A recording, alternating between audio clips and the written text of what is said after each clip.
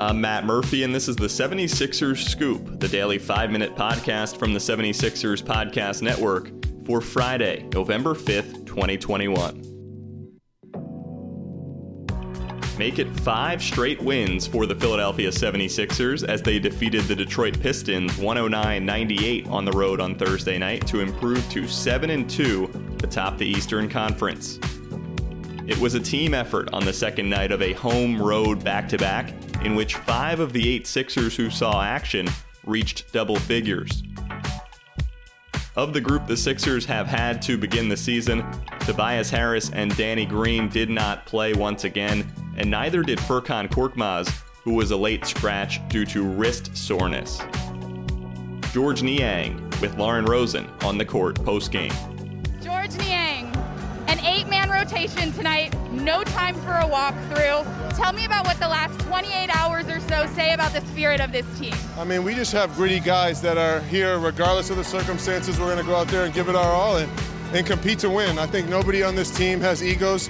We're here to win basketball games. And, that's been our MO from the beginning since I've been here. And it's a lot of fun grinding with these guys, man. Coming in here on a back-to-back and getting this win, this was a big team effort on a night where, we had to have a team effort the night before against Chicago. So this was huge for us. The Sixers pulled down a season-high 49 rebounds, including 15 on the offensive glass. Joel Embiid collected his 3,000th career rebound in his 268th game. According to our friends over at the Elias Sports Bureau, the only 76er ever to reach the mark sooner was Hall of Famer Charles Barkley, who did so in his 253rd career contest. I'm really proud of Joel tonight because they trapped him every single time. And instead of getting frustrated, he just kept passing the ball. That was great. They knew we didn't have a lot of our scorers and shooters, and they figured we couldn't make enough shots with the other guys, and we did. So very proud of him. That last year, don't know if that happens. And this year, that's just such great progress. There were key contributors all around for the Sixers in this win over the Pistons. Seth Curry had a huge first quarter once again, scoring 16 of his team-leading 23 points in the opening frame.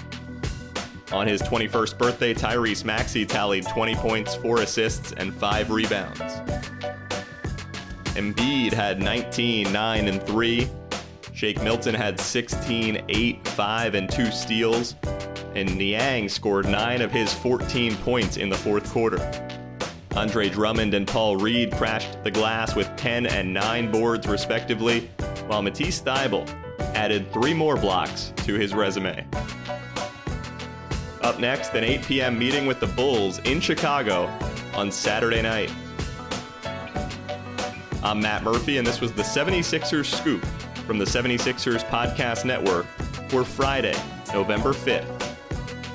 Thanks for listening. As always, be on the lookout for new episodes of the 76ers Scoop the morning of and morning after every Sixers game.